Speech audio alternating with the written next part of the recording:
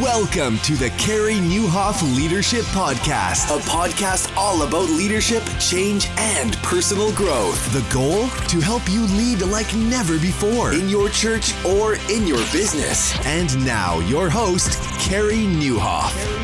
Well, hey, everybody, and welcome to episode 240 of the podcast. My name is Carey Nieuwhof. I hope our time together today helps you lead like never before. So, hey, wherever this finds you, whether you are in a gym somewhere, on a treadmill, on your bike, cooking dinner, on a drive, on a run, on a walk, whatever, welcome.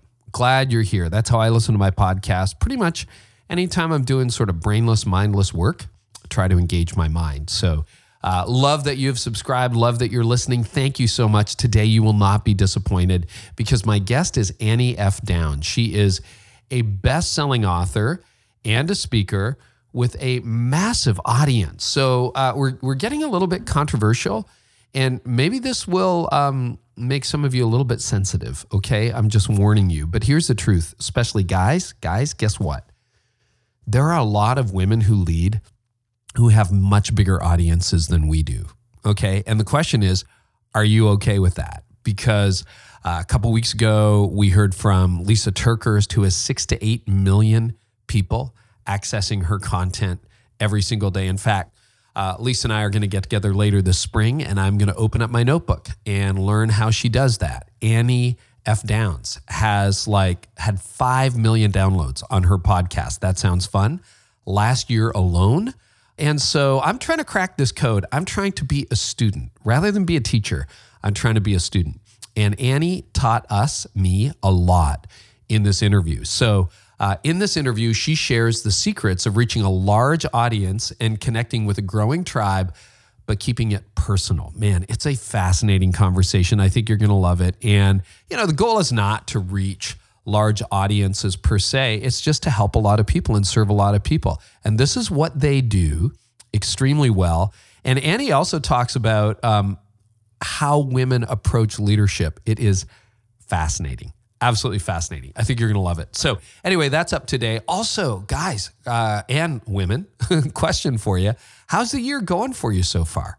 The answer might be, you know what? It feels an awful lot like all the other years. And if that is the case, probably you're in the place where your ambition exceeds your current capacity. That is where most leaders find themselves. And yeah, you had all these New Year's resolutions. You're going to crush your goals, best year ever. But you know what the problem is? And this is why most resolutions fail. In fact, 92% of all New Year's resolutions fail. It fails because you have an intention, but you have no strategy. Well, my lack of strategy 13 years ago led me squarely into burnout. And on the other side, I thought to myself, by the grace of God, never again. And in the process of recovery, I worked really hard, like thousands of dollars invested in coaches, counselors, lots of time reflecting, created a new system for myself that I thought, okay, I think this is going to prevent me from burnout, which for 13 years it has. But what I didn't realize is it would make me so much more productive. In fact, the high impact leader system is what I now call it. But using that approach with a fixed calendar and managing time, energy, and priorities has helped me write 4 best-selling books. Like I always wanted to write a book, never had time. Be a better dad, be a better husband, be a better friend, actually develop some hobbies, and at the same time, write a blog, hold down a full-time job, speak, travel around the world, and do something like this podcast, sometimes even twice a week. Like, how do you do that and stay sane? I'm going to show you. And the goal is not that, you would write books or launch a podcast. It's just like, wouldn't you like to be home with your kids when you're supposed to be home? Wouldn't you like to have a day off? Wouldn't you like to not be in crisis mode all the time or overwhelmed? That's what the High Impact Leader is all about. And this week, we have the High Impact Leader available with all kinds of new bonuses and at the best price you will find it in 2019. Price is going up soon. I would love for you to head on over to thehighimpactleader.com. Check it out for yourself. We've got some very time-limited incentives. In fact, the price is going up January 31st, so this is your last chance to get it at what I think is a pretty incredible price. And we've helped thousands of leaders through the High Impact Leader System. And we could spend the rest of this podcast just telling stories about people who said, man, I got my life and leadership back. So head on over and check that out. And in the meantime, this was a fun, fascinating, and awesome conversation with author, speaker, and extraordinary human being, Annie F. Downs. Well, Annie, this is fun. Annie F. Downs, welcome to the podcast. So what does F stand for? Fancy? Oh, yeah, we'll go with fancy because it's like a really complicated Swiss middle name that is not fun to deal with. So it has silent letters, all sorts of crazy. But yeah, that's pretty cool, though, when you have an unpronounceable middle name. It's so funny because there's another Annie Downs who is a very famous quilter. And so I missed that one. Yeah. I don't know how I missed that, Annie. I know, it's sad. So she kind of owns the internet a little bit, unfortunately for me. And so there is a quilter who owns your name. Yeah. And so I've had to, that's why we do the Annie F everywhere, is because we're like, we've got to separate from the quilter. I've never thought of you as a quilter, for the record, just so you know. Good. Welcome to the podcast. Oh, thanks for having me. It's such an honor. I would never have put myself in the category of worthy of being your guest as a listener. So, absolutely. And thanks. We've done a mic flip. You and I have spent the whole day recording. Yeah. So I'm on your podcast. Right. This one will probably air a little bit later, but I was on Kicked Off 2019 with you, which was awesome. I know a ton of listeners know you. A lot of leaders know you. But for the 3 listeners who don't, can you give us the quick bio? Yeah, sure. I am an author, a speaker, a podcaster. I'm based in Nashville. I have a couple of books that I've written. Some 100 Days to Brave and Remember God are the 2 most recent, the bestsellers that people kind of know of and have heard of around. I travel and speak at conferences, events, and churches, at least for the first half of 2019. I've been traveling pretty solid, doing 2 to 3 weekends a month since the fall of 2012. And so I'm taking the back half of 2019 off to rest and to be home and just to kind of recalibrate a little bit and see, am I still doing what I'm called to do? And what does that look like? And how, and you can't really make big decisions when you're not resting. And so it was time to take a little, and the scripture says every 7 years, let the fields rest. Right. And so it felt like this is the time. Isn't that interesting, because you and I met on the road in Seattle and I was on a marathon, I'd known of you, et cetera, for many years, but we actually were in the same room at the same time at an event in Seattle. Because I chased you down, Carrie. That's why I stood in the back and watched you speak. And then I said, I've got to meet you. We share all of our friends. We do have all the same friends, Annie. And I want to ask you, best of the road, and I'm not a complainer, but I understand there is when I'm off the road, my inner circle goes like, you're so happy, aren't you? I'm like, yes. And so it's an incredible privilege, but what are the highs and the lows of the road for you? Because a lot of people, if you're not on the road all the time, you don't get it. Yeah, that's right. The highs for me are the people I get to meet, the friends who are listeners to my podcast. It's called That Sounds Fun. So the people who listen to my podcast or who read my books that show up places that I am speaking just because they want to connect and they feel like we're friends. That is such a highlight to me. When people stop me in airports or restaurants, it makes me incredibly happy that they would even consider that worthy of their time and that I'm someone they're going to talk to. So that's my favorite part, is the people I get to meet. And that's what I will miss the most this fall is I have to go, 6 months without meeting anyone out on the road that I love looking forward to. I really dislike what I miss when I'm gone, but I'm an Enneagram 7. And so I'm always, FOMO is like something I have to fight all the time, but I've missed a lot of weddings. I've missed a lot of birthday parties. I've missed a lot of weekend activities over the last 7 years of travel. And that's really hard to miss really important events in other people's lives that I would never miss, except that I was booked to be in Seattle a year and a half before I was there, Exactly. Because you make these decisions a year or two, like I'm booked into 2022, not fully. But, a couple of the big blocks are booked 2 years out, particularly if it's international. And you look at it, the calendar looks empty, and then you realize, you're missing so-and-so's graduation. Or it can be you wouldn't have difficulty with this because you're the most fun person in the world.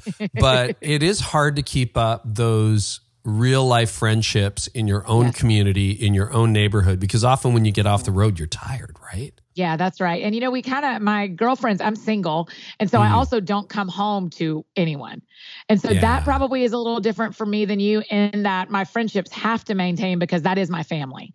When I am when I'm not in a serious dating relationship, and since I'm not married, there isn't this priority main person I come home to. And so my community of friends become that family for me.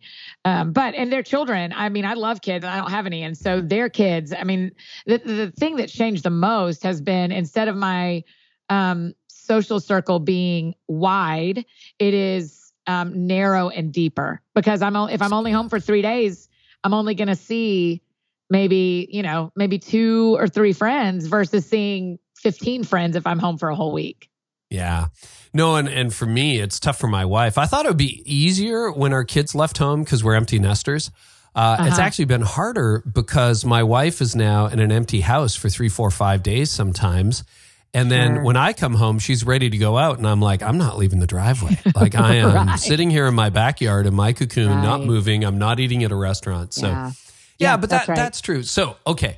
We talked about this before and I thought it'd be a fun subject of conversation. So true confession, I become a little bit of a student of what I would call the female mafia. Okay. Yeah. So the female I like tribe. it. And I love that I'm included in this. I think that's so you fun. You are. I mean, I think, so here's my theory. You and I talked about this a little bit in advance, and I was talking to Ann Voskamp about this recently, but I think a lot of male leaders, myself included, really had no idea, and I'm just trying to be a student of this, of how influential some leaders like yourself, like Ann Voskamp, Lisa Turkhurst, Shelley Giglio, Rachel Cruz, Rachel Hollis. I mean, the list could go on and on. Those names are fairly well known in church world, but I think the vast majority of male leaders have no idea how big those tribes are, how loyal those tribes are, or how motivated to action those tribes are. So I just go around now with my notebook open and I'm like, I want to learn. Yeah. Talk to us a little bit about that. What do you think male leaders might be missing when they look at that and go, oh yeah. So like your podcast last year, you just shared with me, if I can share it, you shared it with your listeners, 5 million downloads in 2018. Yes. Like that's insane. That's a giant podcast. Yeah. And most guys, they don't lead at that level. They don't have that kind of influence. So help me understand what's going on there in the wonderful little mafia you're a part of. Well, I think there's an interesting starting conversation is that when you think across the male pastors that I know who've written on books with leadership in the title, you can probably come up, you and I could list off 10 men who are wise in the leadership realm and who write books with that in the title. When it comes to women, I think the only people using leadership in the title is probably Jenny Catron. Right? Yeah. And I could include Jenny with that, but it's funny because she's more in the other space, in where Tony Morgan would be, where I would be, that kind of thing. Yep. Right. So I think that's really interesting because the rest of us are actually teaching women how to lead. We're just not calling it that. And so we're saying we're leading with different questions and we're leading with different needs. But what we are teaching is how to lead. We're just not saying, here's your top 10 leadership tips for women, because a lot of times for women, they are not seen as leaders as often as men because they're stay-at-home moms or they're nurses. Right. And this is again, you and I are both going to do massive generalizations. But if you look across the scope of Christian culture, Jenny Catron's writing on leadership and calling it that. And there's 15 other of us that are writing on leadership, but not calling it that. Because we are going, hey, you're a mom with 4 kids at home and you are leading them. I'm just going to show up with a podcast with 2 women that you like, or with me and a male musician that you like. And we're going to talk to you about what it looks like to lead, but we're not going to put the pressure on you to be a leader. We're just going to talk to you about leading. Is that intentional? Like, this is really interesting. Okay. Yeah. I just want to understand. Tell me more about that. Yeah, it's really intentional for me. I am surprisingly strategic for as much as I'm fun. Probably people are more surprised that I have strategy behind what I do versus like, she had Santa Claus on her podcast. What a Yahoo. That was hilarious. And it is hilarious. It's an excellent episode and Santa was great. But there is strategy to everything I do. And my strategy is, the sentence that we have up in the office that we share with our employees that we talk about the most is, Annie is your friend you get coffee with, and sometimes you talk about the Bible. And so everything I do revolves around that sentence. And my lead is Annie is your friend. And so once I have, and this is what the female mafia, as you call it, what the lady mafia is doing, is what we are doing, which is honest. We are not being dishonest or deceitful. What is honest is we are saying to these women, hey, we're literally just like you. We are just like you. I'm living a life. I got to do my laundry too. I got to get my oil changed too. And man, I didn't plan to be single in my 30s either. And I'm busy too, just like you guys who are moms. And I'm just like you. Here's something that I've learned. And here's a book. And then they go like, man, this person is just like me. And it seems to me, correct me if I'm wrong, Carrie, it seems to me that men want to listen to men they want to be like, and women want to listen to women they think they are already like. Oh, wow. Wow. Right? Yes. Is that what you see in men too? Yeah. Yeah. That's why I was just letting Bob your Goff. mic drop for a moment there, Annie. Oh, yeah. That was profound. You're right. That's what people love about Bob Goff is he has managed to make every man go, I can be like Bob. I can be like Bob. Yeah, Bob has this weird thing where, and I mean that in the most complimentary way, where he lives an impossible life. Like, you spend 10 minutes with Bob in person or online. And I mean, you're like, oh my gosh, you just flew to Mars, saved the entire continent of Africa. And now you're hanging out in a parade in your neighborhood. That's right. But somehow you made me think that's possible, and you're just like me. It's the weirdest thing. It's the weirdest thing with Bob. And that's one of the reasons he's a crossover from male and female. Well, and I wondered, that's a little bit like my style, like in Didn't See It Coming, right? It's like, oh my gosh, aren't we all in this together? Oh, right? Man, when you said the thing about like the 11, as we talked about on my show, when we talked the 11 places of lower level burnout, I was like, Carrie gets me. He gets me that it's not this like massive explosion of a life. It's this slow burn of falling apart. Is it the like male pride or this idea that I've got it all together and I'm the expert and, therefore you need to sit at my feet? Like it's fascinating because the loyalty of the female tribe is like incredible. I have a friend, I won't name names, but, he'd sold a number of books, Guy, had sold a bunch of books, like well into the bestseller category. And then there was a very well-known women's ministry that I won't name that featured him and said, hey, you should go and buy, X guy's book. And they sold like 20,000 copies in a month. Yeah. And he's like, there's no guy I know with that power. Like it's unbelievable. And so I'm just really interested when you think about audience engagement. Like your writing style is so personal and so narrative.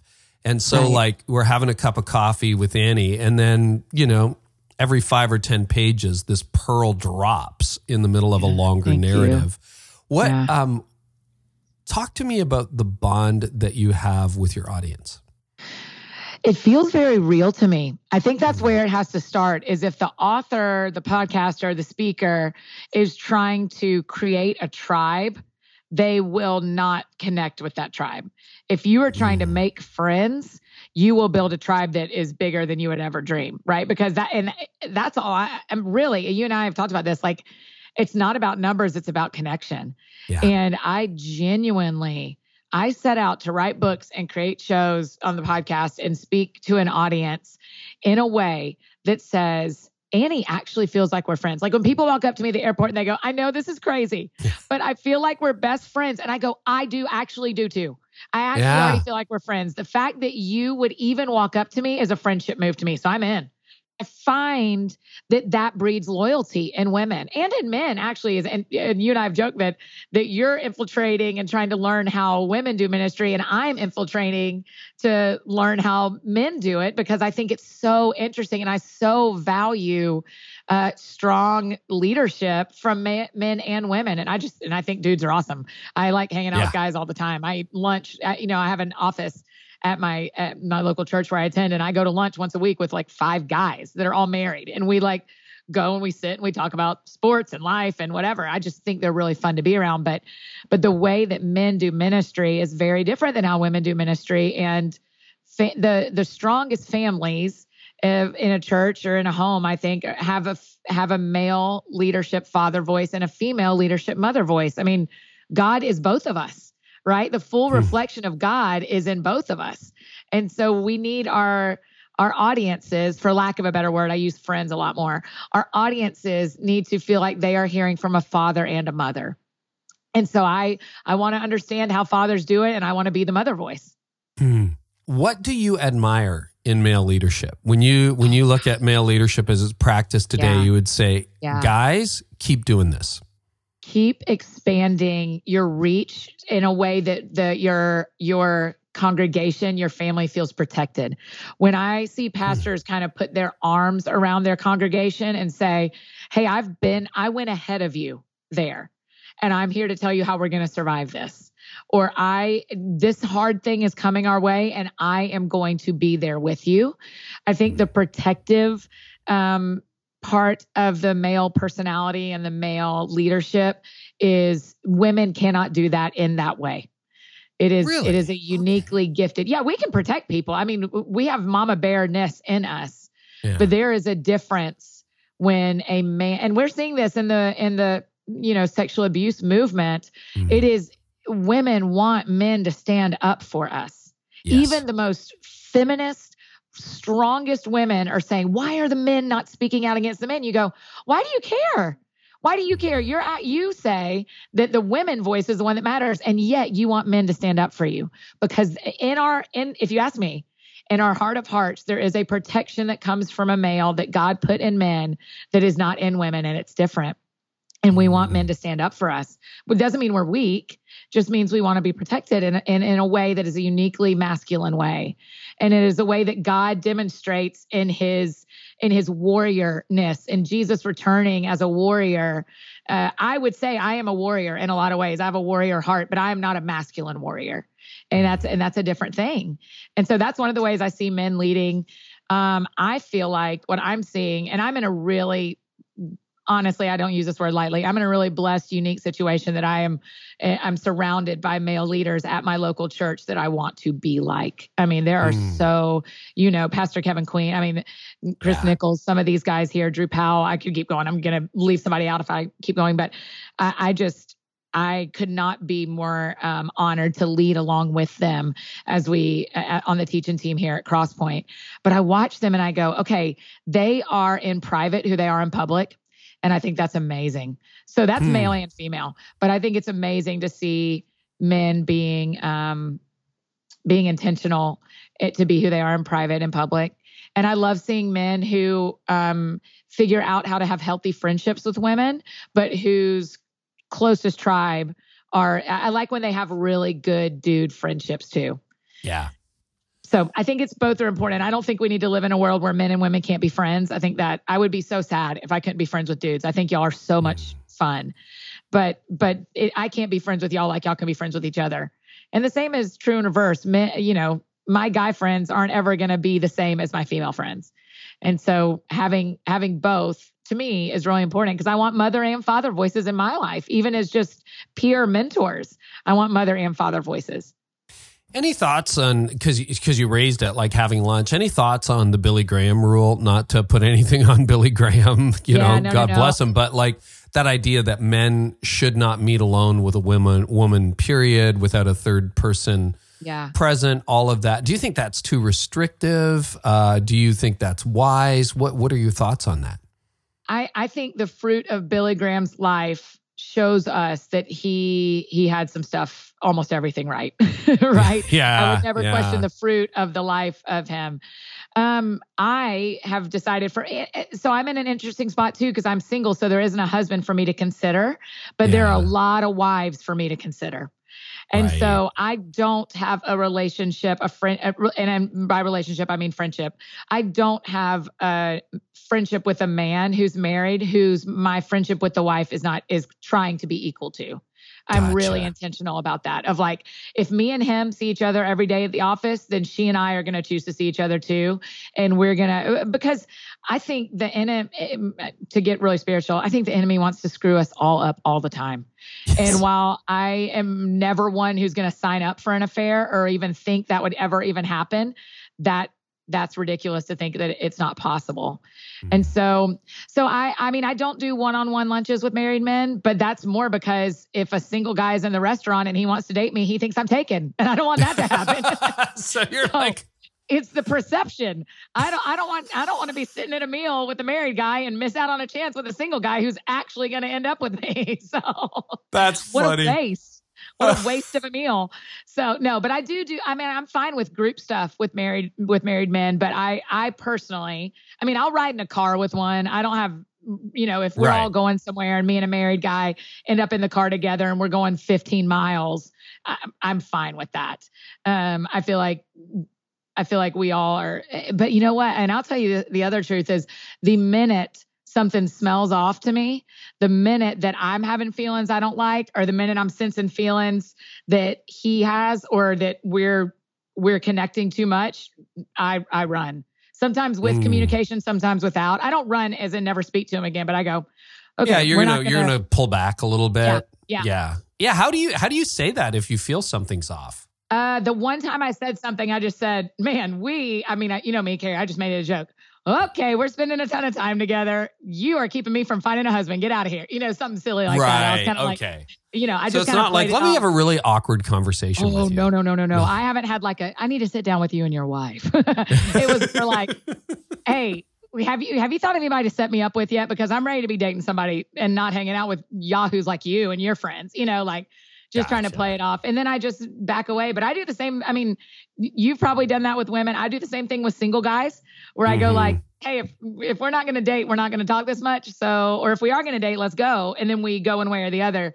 But I just think there is always a point where, and like you and I have talked before, the little yeses that are in those spots and in those moments, I am not perfect at it, but I know when I'm making a little yes, that should be a no. And those little yeses of one more text message, or one meal that we probably shouldn't be doing, or, one little, like, one too far. And you're saying big yeses real quick. And I have watched churches and families and, a handful of really important people lose a lot because they said a big yes that didn't feel big to them anymore. And I'm going to do my very, very best. I want to stay in this game till the very end. And that's the end of me, not the end of, not in 4 years. But the end. Yeah. You at 80, God willing, you want to be fresh, alive, and celebrating the whole deal. I still want to be podcasting, And so, and I've made a lot of mistakes already, and we'll make more going forward. But I think Billy Graham, to circle all the way back for you, I think Billy Graham knew himself the best. And so we can trust that he knew himself, and he made rules for himself that remind us that everyone needs to know their line. And I've never had an attraction to a married man that I did not express to someone to say, hey, this weird thing happened. And usually it's my counselor or my mentor. Right. And I go, hey, this weird moment happened. I'm not going to do anything with it. I'm walking away, but I'm saying out loud that this one time my heart jumped and I'm running. And I just don't want to, I don't ever want to ruin the fun I'm having in the ministry I'm having because I can't walk away. And does that make it lose power when you say it out loud? Oh yeah, that's the thing, right? Because as long as it's a secret, it can do something. As soon as people know, they watch you. If you and the guy are in the same place, if it's a student pastor at a summer camp and I'm speaking, or if it's, a waiter at a restaurant and he has a ring on, once you say it out loud, everybody's watching. So what are you going to do then? You're going to publicly be an idiot? No. You put yourself in jail, right? Yeah. My pride won't let me publicly be an idiot. I can privately be an idiot for a long time. So yeah, I try to, because I want to be friends with married guys and I don't want to ruin it. And so I have to draw really high fences so that I can stay in the field. What are some things you see male leaders do that you wish we would stop doing? And I know this is like big generalizations, but it's a fascinating conversation. I'm sure there's things that you look at and like, what is with that? Mm-hmm. I think a lot of times when male pastors will ask me or one of my friends to come in and speak to their women because they're like, I just need you to say things I can't say. I'm always like, I mean, did you try? Like, are you sure? Like, I mean, I'm happy for you to pay me to do that, but I bet they would listen to you, you know? So a lot of times I think, yeah, bring me in. It's my job. Bring me in. Mm-hmm. But don't bring me in because you think you don't have something to say to them or they won't listen to you, because they'd rather listen to us than listen to just you or just me. They'd rather hear both of our opinions. So bring me in and let me do my part, but you do your part too. I also get bothered, and this doesn't happen as much in adult realm as it does in student ministry and in college ministry. But when we split up men and women and we talk to the men about pornography and the women about eating disorders, because I'm like, you know who's watching porn? Women. And you know who's having an eating disorder? That 7th grade kid who nobody knows. And he's like a football player and he's still really struggling. And so I just think we got to quit acting like certain sins are gender biased versus they're all gender neutral. And when you know this, but I mean, you know, when iPhones and smartphones are available to everyone, no matter whether you're male or female, pornography is going to chase you. And so we have to say to women, this is not a male sin. This is a sin. Like, this is not a male temptation. This is a temptation. And say the same to young men about body image and about these things that we have historically labeled as female only. Because what it does when we tell young men or grown men, when we say that an eating disorder is something that only women struggle with, or we say certain mental health disorders are only women, then not only do they feel shame for struggling, they feel double shame because they're struggling and it's a female sin. So then who can they tell? How can they tell their youth pastor who keeps saying that all the girls have body image issues? How can they say, well, I'm cutting myself too? Yeah. And then they go, well, I can't, because that means I'm this or that or the other. It means I'm all these labels that go with having a feminine sin. And the same is true for women who struggle with more historically masculine sins of like, well, not only can I not confess that I have been reading books that are pornographic or looking at video that's pornographic, my youth pastor is also going to be shocked because I'm not a dude. Right. Or my student, you know, or they're adult. I mean, you would not believe how much this is a conversation in women ministry right now. I mean, I sat with some women in the summer of 18, and they said, we need to tell you the biggest things we're seeing, and you tell us where if you're seeing it everywhere else. And it was comparison, which is super normal for women, and it was pornography. Wow. And they're like, what do we do? We didn't know until we asked anonymously, and that's what people said. And then you go like, yeah, everyone's talking about it. And so that's some things I see male leaders could step into. It's not even that I think male leaders are doing it wrong. It's, will you step into this and believe that you can teach on pornography on a Sunday morning and everyone in the room needs to hear it? Right. I know. I think that's a really good challenge, because I think some of our assumptions about what people struggle with are 5, 10, 15, 30 years out of date. And that's right. That's welcome to 2019. I think it's very fair that in 1975, the chance of a female having a Playboy magazine under her mattress was very you're talking slim single digits at the most. I mean, just look at the difference, though, Carrie, as well, is that women, and Jamie Ivey writes about this in her book that just came out last year, but, you know, in the 40 years ago, you had to go find it. Yes. Today, it is chasing us.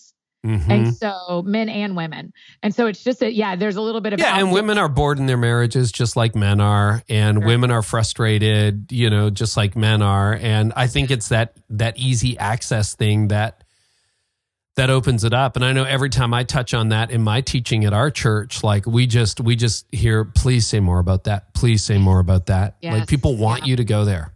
They want you to talk about it. They really do. But it's uncomfortable. As a communicator. Terrible, because it's watching people have sex. It's awful. It's an awfully weird thing to talk about. Yeah, it's terrible.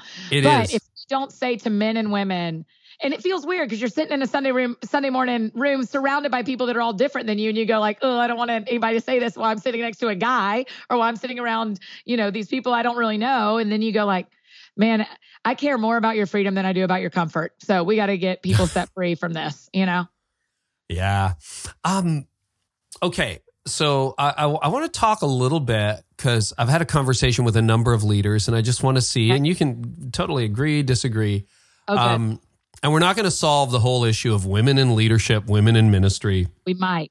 Oh, okay. You go ahead, because that'd be great. But I know we've got different people with different views listening, both male and female. However, I think it is fair to say that women have not been empowered to lead always in the church. That would be a fair statement that we could agree to.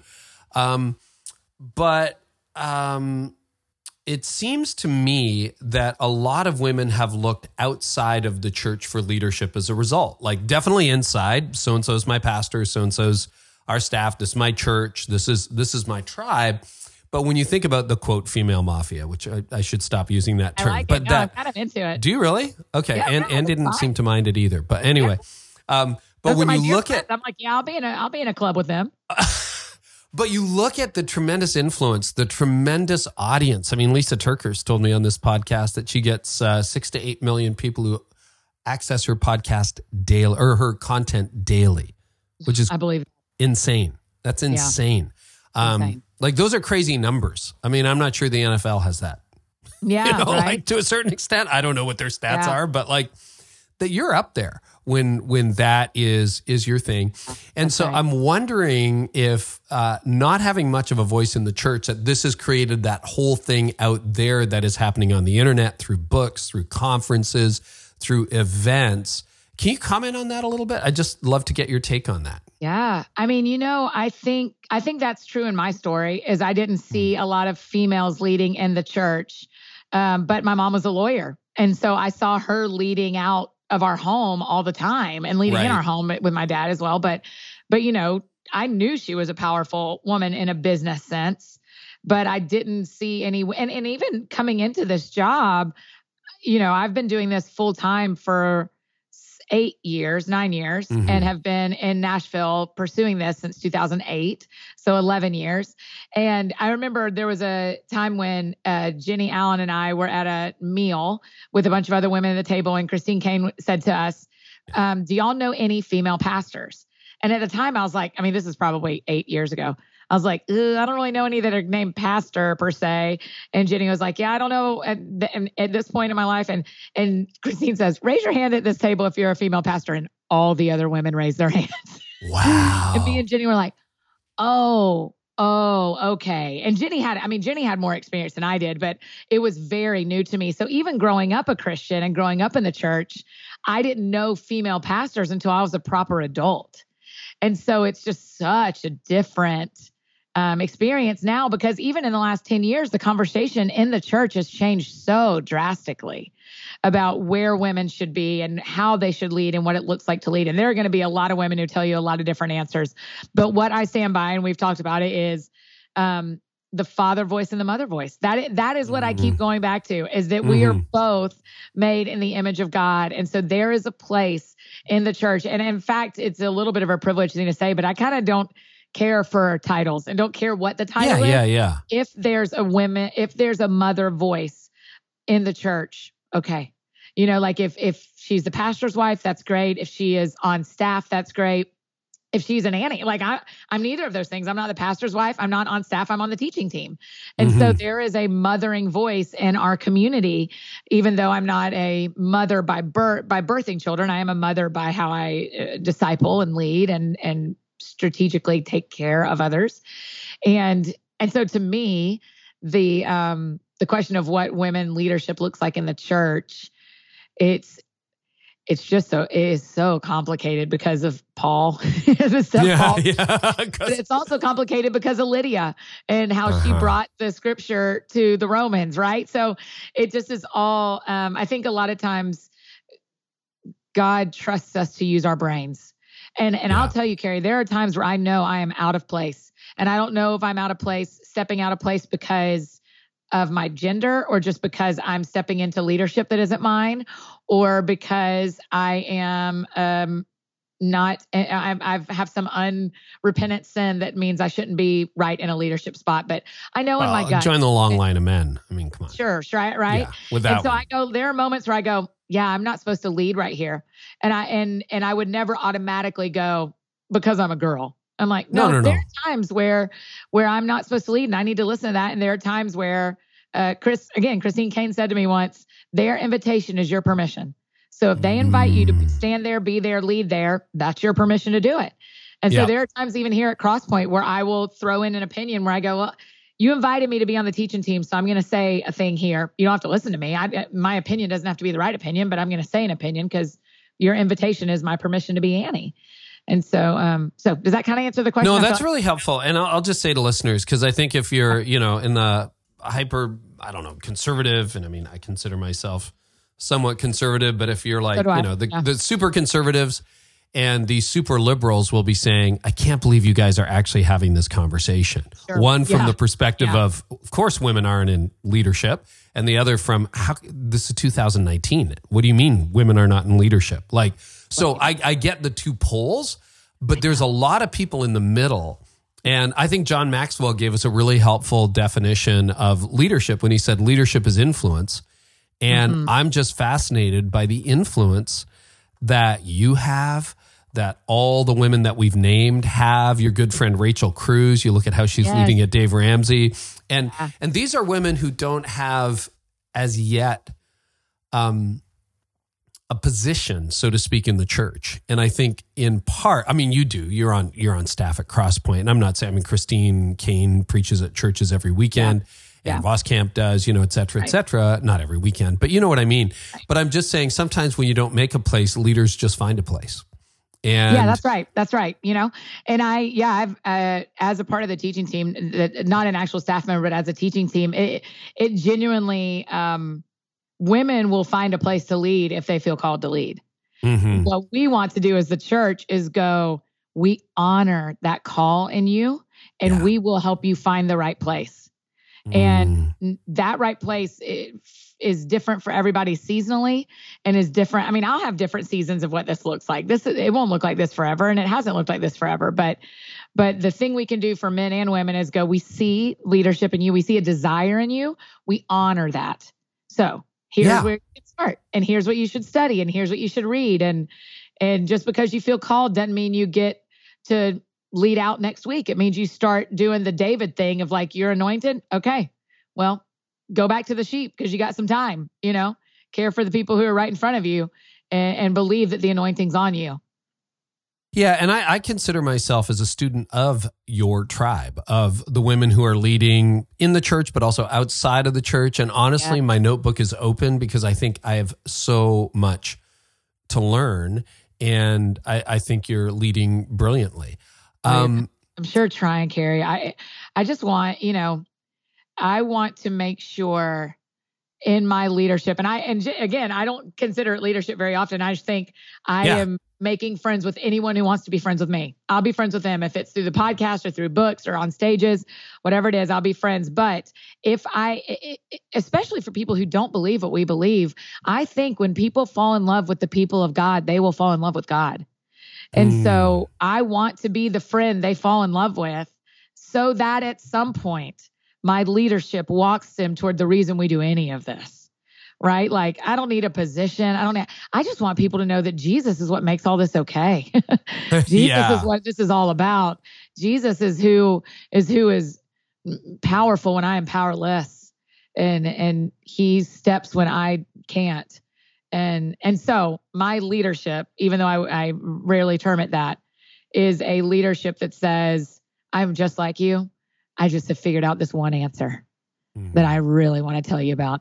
But it may take you a little bit of time of listening before you believe me, but we'll just keep trying because I'm just going to keep telling you the same story. Any other notes from that field where, because your audience is so highly engaged, anything else that you find, because there are pastors trying to connect with their congregation. There's business leaders trying to connect with clients. There's marketers trying to connect with a market. There's so many people listening to this episode who are like, what I'm trying to do is connection. And so as a student of what you're doing, anything else that you would say, hey, when I do this, it works really well. Or when I do this, gong show, doesn't work. Yeah. And you and I talk about this a little bit, but if you do it for the money, it will be a short term. You will get exactly what you're getting paid for, which is money in the bank. You will not make friends. That's not how you make friends. That's not how you make connection. If you are doing this for the money, you will get money. If you are doing this for connection, you will get connection and money. So it's up to Yeah. you. It's up to you. Yeah. And so for me, that's what I have learned is I've made some decisions where I thought I have to do this for the bottom line. And sometimes that's still the right thing. And you said, not like firing someone or making a hard business decision, but going like, do I talk about this product or do I talk about this person or, and if you are doing it because you're trying to get somewhere or get something, you may get there and get something, but it's going to be short term. And I'm trying to marathon here. Yeah. You don't end up feeling good about that either at the end of the day. If you ever, and we've all done that once or twice, but or more. Yeah, you have to, right? Like you have to give yourself permission for this to be messy. After church yesterday, a couple of us sat around and went like, well, some of that was great and some of that was messy. And this is what we do. Like, it's going to be a little bit messy. And that's how I feel about this as well, is that leadership sometimes just looks a little bit messy, but I am learning that if you do it because you want to connect, and that if you do it because you go like, God has put something in me that I want to share, and I genuinely believe it matters, people will believe you. Yeah, which is interesting. I get you must get this too. I hear from young leaders all the time, like, how do I build a platform? Oh, God. And you have the same reaction. I'm like, that was the wrong question. If you want to build a platform, you need to literally go buy some wood and some nails and do it in your backyard and stand on it. Okay, because that's my new answer. Yes, you can have it. That if you want a platform, I can tell you exactly how to build one at Home Depot. Because what we are doing is kingdom work. This isn't platform building, it's kingdom work. I find that the people who end up with platforms weren't really setting out to build a platform. And the people who were setting out to, I'm not saying there's no exceptions to that, but the people who were, we weren't setting out, like, I never thought the podcast would become this. I didn't think this many people would show up on the blog or buy my books or any of that. Like, this was not in my brain as to a life plan, but here we are in the process of trying to help a lot of leaders. Just a lot of leaders showed up, and next thing you know. But if you're mentoring a younger woman, a younger man in leadership, what are some tips you would give them to say, here's some things you should do, here's some things to avoid? Yeah, for starters, I would say make your private life public to somebody. You shouldn't have secrets. Not from everybody. The world doesn't need to know your secrets, but your mentor does, your pastor does, some leadership does. Pastor Kevin and I sat down today. He popped into my office and I said, "Hey, I'm just having a hard time in this one area, and I just want to say it to you." And he went, "Oh man, I get it. And let me pray." And so I don't need the whole world to know that, but I need people to know that. So if you have a private life that is so private nobody knows, it's going to come out. I mean, we see it all the time, right? Like, light always shows up in the darkness. And so your secrets aren't going to stay secret. You get to decide when they come out and how they come out, or other people will, which is unfortunate. So that's one thing I often tell people, especially if they want to do a job like yours or mine, is I say, okay, you better have your private life in order to the best of your ability. We're all allowed to be human. But to the best of your ability, have your private life in order. But your wife shouldn't be surprised, or, I'm married, but she should never be surprised by what she sees you say in public. And it shouldn't be like, wow, I'm really enjoying the Gap right now, Carrie. Thank you. Yeah. Do you know that my three best friends from childhood, we have a rule that they cannot learn something from a book or from a stage that I have not already told them. Oh, wow. And that came in, that happened after 3 books were out. Before, I'm at 8 now. So the first 3, then there was this conversation of like, hey, we're tired of reading things that we didn't know, but you're letting the world know it before you're telling us. And I thought that is a good correction spot. And so now we go through, they don't learn things in books. That's and good. So, I just found that to be important for our friendship, that they didn't want to learn things in books. And I said, okay, so we shan't. So that's another thing I would say is have your people in place. And something Shelley Giglio taught me that has really impacted me is she said, plan for success. We always plan for failure. But what do you do if this goes really well? Like, have you thought ahead of what if you do have a lot of people start following the work you're doing?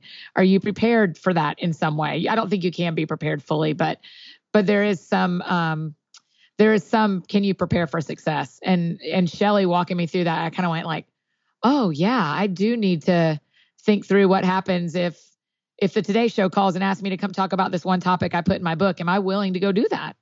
Like at least have the And then what's that going to feel like, right? Right. And then a thing that I see a little bit in our world from men and women, I see it a lot in the women's space because I am in a lot of those like mafia meetings, where there'll be a lot of us in a backstage, is if you are there because you are trying to climb people, you will have a short-term experience. If you are there to give to people, one of the last questions I like to ask when I'm with my friends is there anything I can do for you? What can I do for you? Because I experience that those people who ask me that, I feel like they genuinely care about me. And so I took that and started asking people that because I want people to feel like I genuinely care. So what can I do for you? Like, is there anything I can do to help you? That I love that. When you see social climbing, because I think we all have a picture in our head of what that is. So you're in the green room and someone's climbing or whatever, somebody's trying to use your platform. Can you just articulate how you have seen that and what are the triggers that rub you the wrong way, just so that we can all get a better sense of when we see that in the mirror?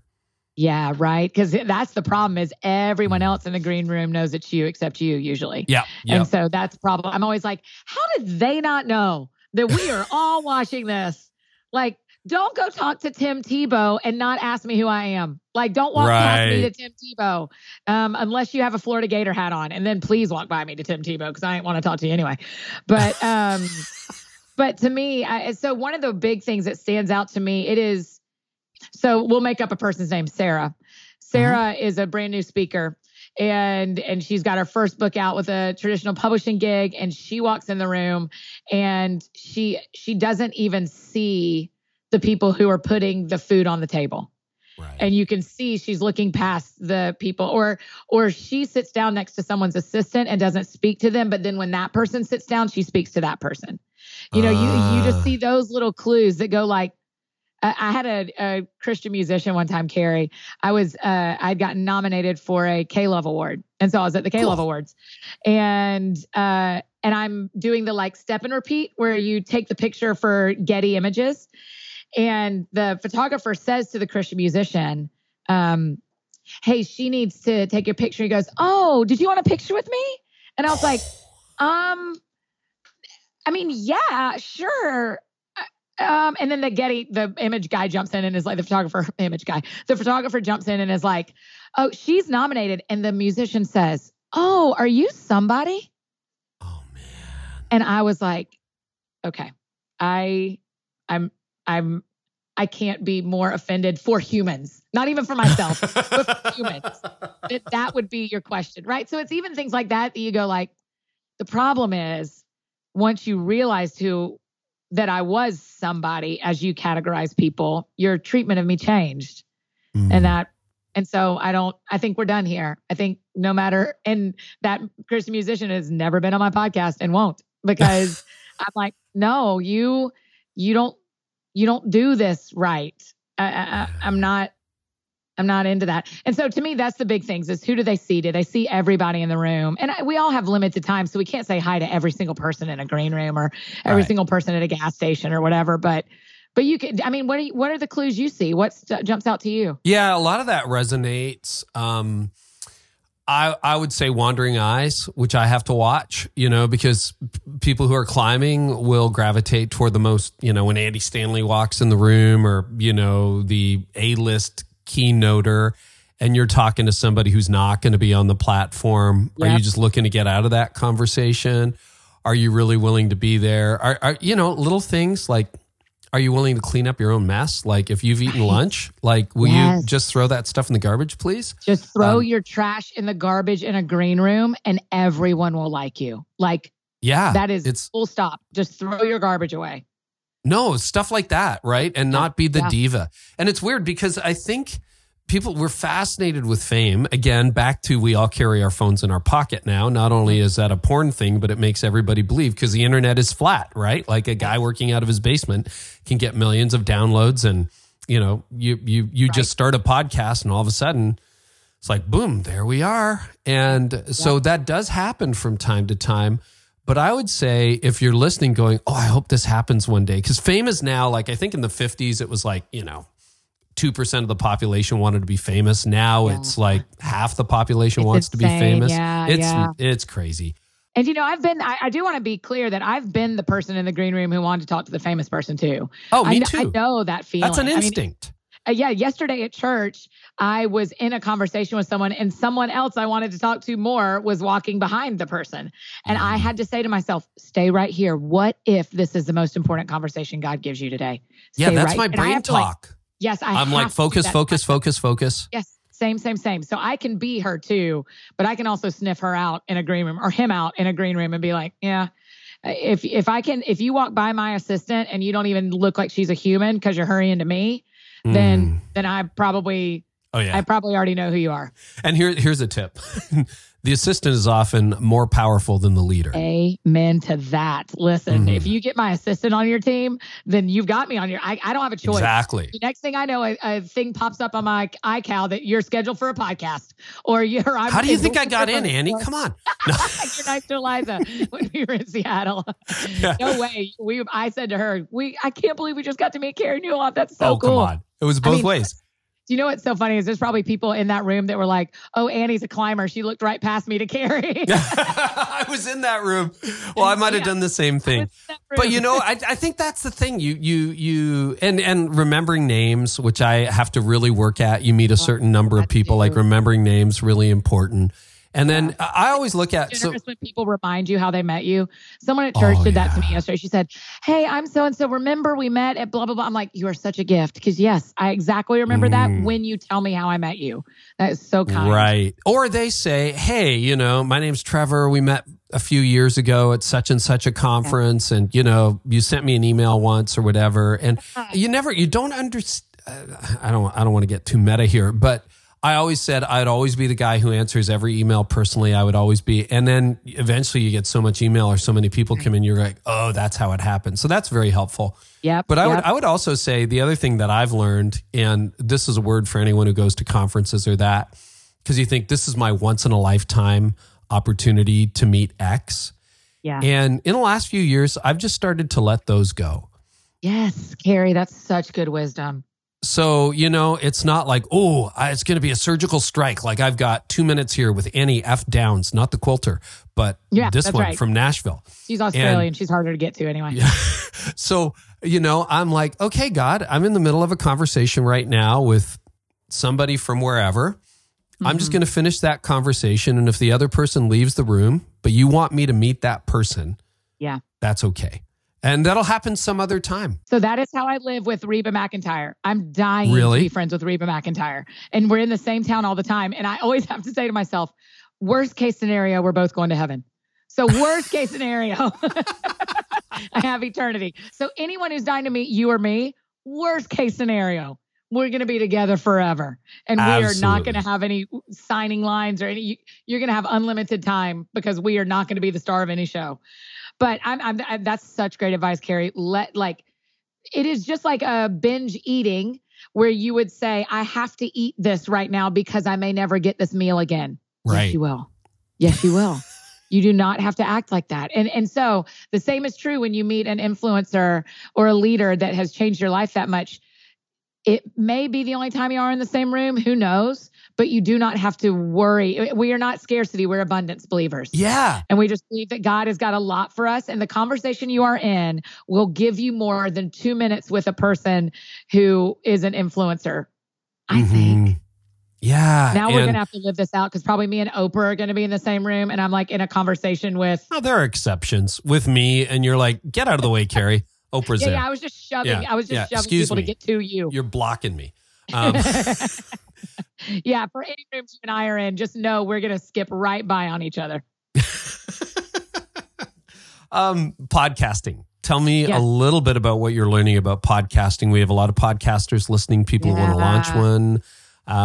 What you are so conversational and so natural in your style and delivery. Do you have a filter for like what gets in or what doesn't? Is it literally if it sounds fun? So people-wise, I only have guests on that are my current friends or people I want to be friends with. That's our line. Oh, okay. And so if it's someone that, because probably like you and a lot of our listeners who have podcasts, we have people mail us books and say, can we be on the show? Can we be on the show? And I look at all of them. And the conversation kind of goes like, we have, and there's a limited number of dates, right? Like, I mean, I've got 50 52 weeks out of the year, and we do 2 shows a week. So I can have 104 people on my show. And that's if we have no repeats. And we usually have some repeats. People love, there's a couple of my a couple of my guests that people love having back. Right. Yeah. You have them on 3, 4, 5 times. Yeah. Yeah. And so to me, that's kind of my line is this my actual friend? And is this someone that if it's not my friend, is it someone I'm a fan of enough that I can trust that if my listeners go into their catalog of work, I know enough of them? So a great example is Corey Asbury. Corey Asbury and I were not friends before we did the show, but I adored him and loved his music and had been a listener of his music for a decade. So we became friends through the show and are now good buds, but we didn't know each other before, but I knew that I could trust his catalog of work. Yeah. So I was happy to have him on, even though we weren't already friends ahead of time. So that's how I pick guests. As far as content, I usually just, like you and I have done today, I usually just let the conversation do what it would do if we were having coffee. Mm-hmm. What would come up? What would we talk about? And there are times where things get incredibly personal. And I've had one guest call back and go, hey, I loved having that conversation with you, but that middle 4 minutes, I don't think I want public. And I said, okay. I mean, this is their choice too. This isn't just my choice. Oh yeah. That's a rule on the, I mean, I told you that at the beginning too of this interview, I love right? That. When you said that, I said, I'm going to start saying that to people in my head. I had an A-lister. Honestly, I had an A-lister. I won't name his name, but I mean, everybody listening, I think, would know who he is. One of the top speakers in the world. We did a whole 45-minute interview, and he came to me afterwards and he goes, you know what? I don't think I'm okay with that. And he was very happy to give the interview, but he said that got too personal. So I texted him the next morning and I said, how are you feeling now? He's like, do you mind? We just never aired the whole thing. It was destroyed. Yeah. Gone. That's right. That's what you have just to. Gone. And again, this fits in that same category of climbers. Like, honestly, who cares? That is a kingdom move and a friendship move.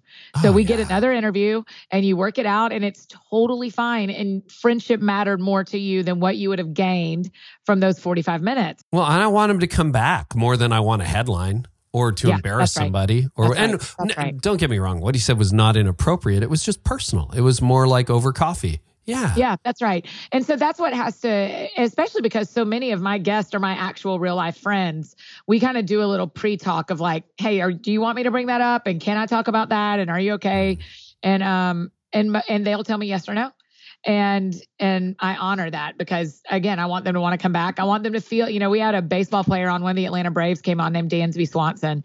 And what I wanted is a lot of what ended up happening. I wanted our people to decide Dansby Swanson is my Major League Baseball player next year. He is a friend of That Sounds Fun. He is a friend of Andy Downs. So he's a friend of mine. And Dansby would call me after games and go, well, people yelled, "That sounds fun" at me the entire game again today. And I'm like, good. That means that's you have all these amazing. fans who are proud of you for baseball, but actually love the man you are because that's who they've gotten to know on the show. And so that's what I want I want my friends who are sitting across from me, who are recording with me, to be, my favorite thing in real life is when my friends become friends with my friends. I want this group to meet this group and like each other. I want this group to meet this group and like each other. And that's literally all I do with my podcast is I want one of my friends to meet all my friends that are listening and I want them to like each other. And so that's all I'm trying to do is introduce a new friend to my listeners. Now, okay. Again, I hope leaders listening are realizing that you just got a leadership lesson. Oh, that's kind. Did you hear it? See, it would be a bullet point on my blog with 5 things that blah, blah, blah, blah, blah. Yeah, but that was a huge leadership lesson. And so my little male leadership brain goes, love it, Annie. How does that scale? I feel like you have 10,000 friends. Like, how do you keep, and the guy leading a growing organization, growing company, growing church is like, oh, how does that work at 10 locations? Right. Yeah, that is a thing. That's what we're in those conversations right now. That's part of what the back half of 2019 going a little quiet and the traveling side is how does this scale authentically? Not buying listeners, but how do we scale and Annie still be authentically Annie? And that's what we're trying to figure out. But I have some great models who do it for me. Jimmy Fallon does it beautifully. Oh, yeah, he does very that. Authentic. You're right. Yeah, he's very authentic with his guests. You know that he loves them. Jimmy Fallon is the normal guy who got an incredible gig and he's never forgotten it. But he's scaled it. And so I watch him. He's who I'm modeling what I do after. Alec Baldwin. And these names I'm going to say are are not in the church. And so let me just do a preface of, I don't agree totally with everything. Fine on this podcast. Right. We have lots of Alec guests. Baldwin is another one that I watch really closely because every interview he does feels like you are sitting in on a conversation with two really close friends. Oh, you listen to his podcast too? Here's the thing. Yeah, here's the thing. And he has a TV show now on ABC that I watch. Oh, really? I didn't know that. It's an interview show. Okay. It's just him and a guest in a quiet room. It's just the two of them facing each other. It's so old school and it's still brilliant. He's brilliant. See, I want my podcast first 10 seconds to sound like his over Miles Davis. Yeah. He has that opening music and then that's right. I'm Alec Baldwin. And you're That's right. I haven't got that voice. It's so good. You should do it. So I have some models who've scaled it beautifully. I think Candace Cameron Bure has scaled how to be a faith person in mainstream really beautifully. Yeah. I think Kathy Lee Gifford has done it really beautifully. And so I'm watching these people and going like, I mean, this sounds crazy, but I want to scale to that. I'm not trying. That's what I'm going after. How do I do that and still be Annie the whole way through is what we're trying to. And there are times we have people on the show that didn't work and you go, well, we tried. And that was it. You know, we get a lot more no's than we get yeses of asks that we make of people that aren't already friends of mine. And, you know, we tried to get a couple of country artists on to do some Christmas stuff in the winter and they all said no. And I'm like, okay, I'll try you again next Christmas. Like, I think we got a hit list for 2019 and 2020 that's pretty ambitious. Because again, it's the same thing. I got a stack of books here and requests and the whole deal. And I got my filter, longtime listeners would know this, from a mutual friend, John Acuff, another Nashvilleian. I adore that and, guy, yeah. you know, Acuff, for you, it's like the friendship test. Like, could we be friends or are we friends? For me, and John just told me this one day in a green room when I wasn't looking past him to find someone else. Are you kidding? Acuff's a blast. But anyway, he said to me, just do it if it interests you. So that's why I have the weirdest subjects, like, because I'm actually interested. And it was a very helpful filter because I look at stuff and I go, it's not bad. It's just not that interesting to me. So we're not going to do it right now. Interesting to someone else, and someone else will really enjoy it.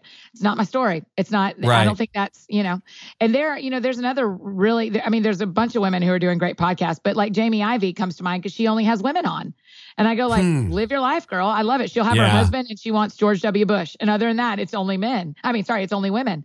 And so I go like, yeah, she has some different filters than I have, but her audience that is loyal to her loves her filter she's picked. And if I started having people because they were famous or known, but they weren't interesting to me and we couldn't tell a fun story and they weren't somebody that felt like a friend, my people would sniff that out and they'd be done with me. And I care more about honoring the friendship and the trust they've given me than I do about, you know, getting some name on it. Because podcasts come and go so quickly too with the rate we make them, you know? So it's like, do. I hope you love this one and I hope you feel like we're friends because if you don't, I got another one in 3 days. You're going to be all right. But, you know, your example of Fallon as a guy, there is something he's done. Because how long has he been around now? Is it close to 2 decades? Gosh, probably, gotta be from SNL at the very beginning. SNL, He has that persona of the little guy who like, oh my goodness, can you actually believe I'm hosting the Tonight Show? Yes. And yet so insanely skilled coming up with these incredible creative gigs. Right. Every week, like 5 times a week. And some of that's having incredible writers, but it's the writers knowing him and knowing what he loves. You know, like it's brilliant, Carrie. You're going to watch him so differently now. He's like Seth Godin to me, where he is doing gospel behavior that we can mimic, even if he maybe doesn't believe everything we believe.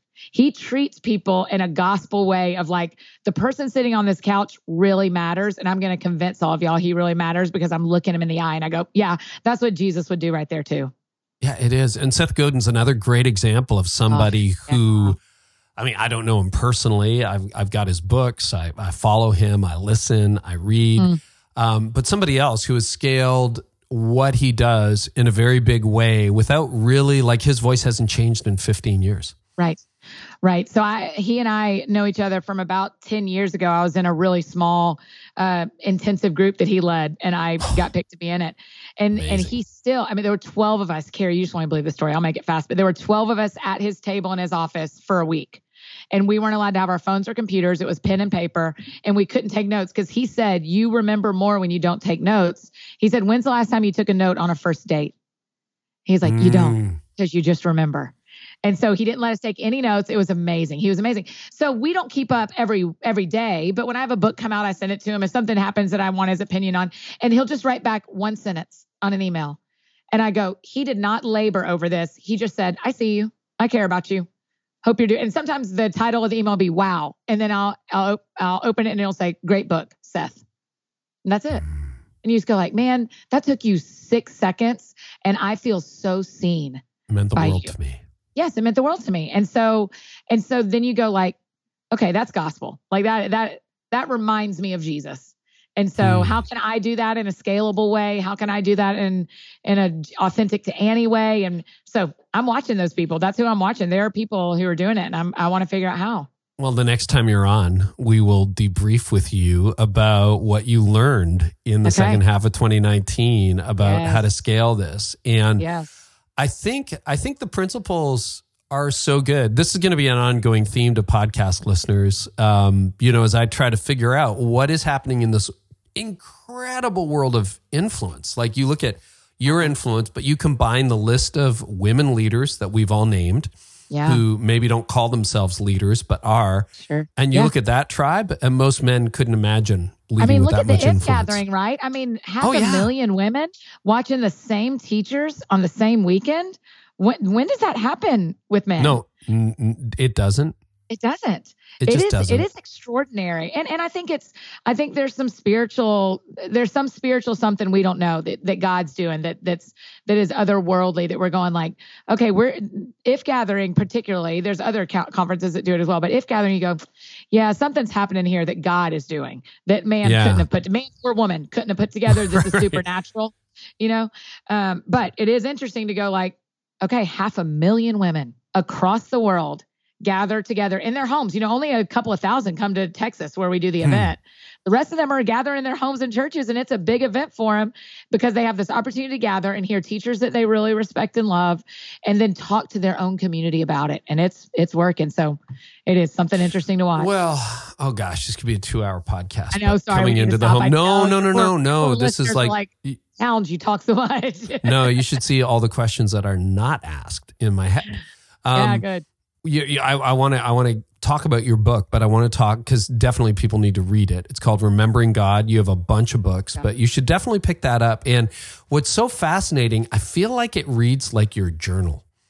Yeah, it I mean, in my heart, I'm a storyteller.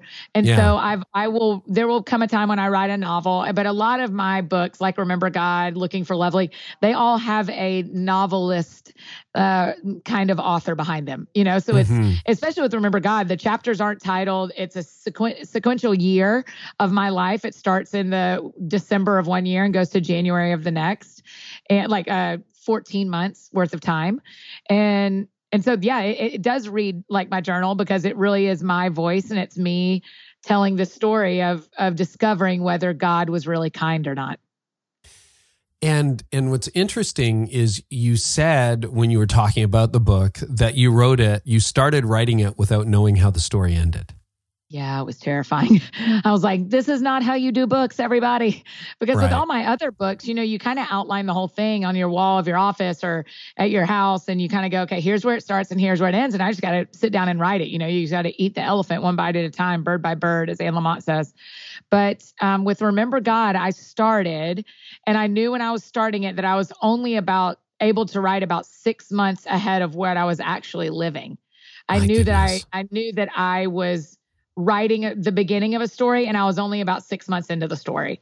And so eventually, as we got toward the last 2 months of the book, I was almost living it as I was writing it, which was incredibly painful and not how you're supposed to do it. But it felt like, and my agent and my editor and I were walking this together. My pastor was walking it with me, a voice pastor in my life, because our pastor left in the middle of the book.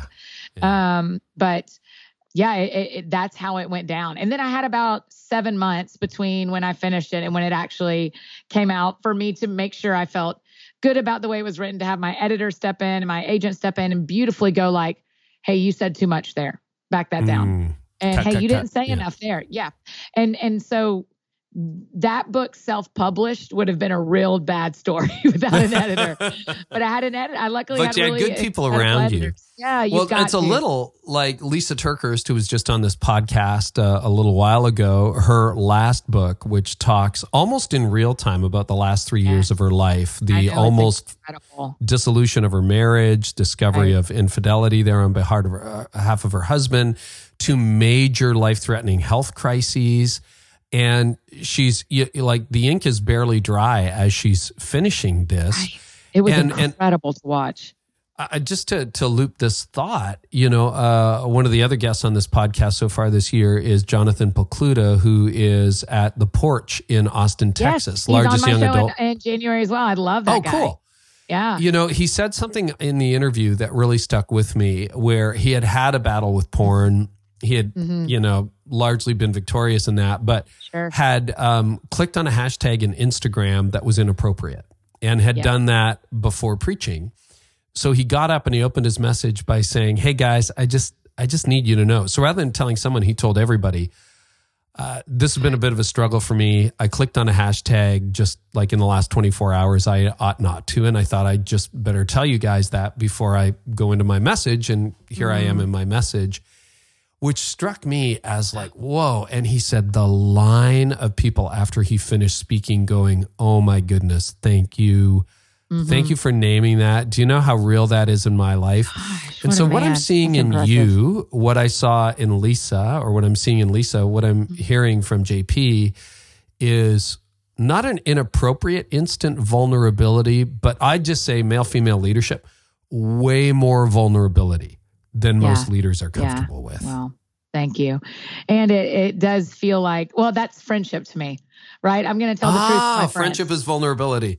Yeah, yeah. And so to me, I write things and I go, well, of course I would say that if we were sitting at the table having coffee, and Annie's your friend you get coffee with, and sometimes you talk about the Bible. So I would say all that at a coffee with a friend. And then I hand it to my editor and she goes, "Yeah, I would let you say all that." And then she goes, "I wouldn't want you to say all that to when we don't know how many people are going to buy this book." Right. And so there's a line that you have to be careful of, but there is vulnerability is a word that people, I feel like, use in Christendom more than they use elsewhere right now.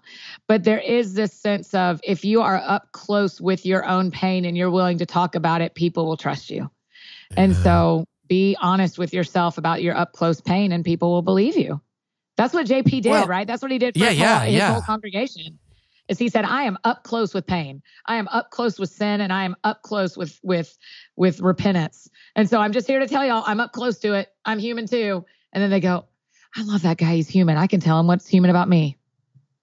Which is interesting. Now, I'm not suggesting for those of us who are speaking on a weekend near you that you ought to get up there and say, "Here are all my unresolved personal issues." Amen to that. That's not where this is going. But I think the lesson for me is, even as vulnerable as didn't see it coming was, I haven't exhausted that. And you probably haven't exhausted it. And again, when you look at the massive size of the audience that is gathering around that female tribe, I think listener or leaders, pay attention. And maybe you're not being vulnerable enough. Maybe you're not being real enough. Maybe you're just not being friendly enough.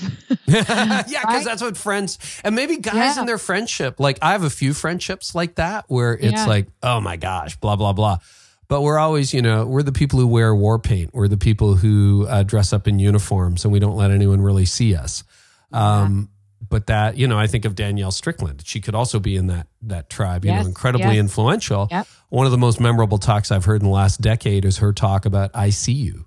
Does anybody really see you, right? Right. So you're helping me grow as a leader and learn as a leader and as a friend. Yeah, thank you. I feel the exact same about you. Your work and your friendship helps me a lot. I'm grateful to get to be a student of yours as well. Well, anything else you want to share before we wrap up today?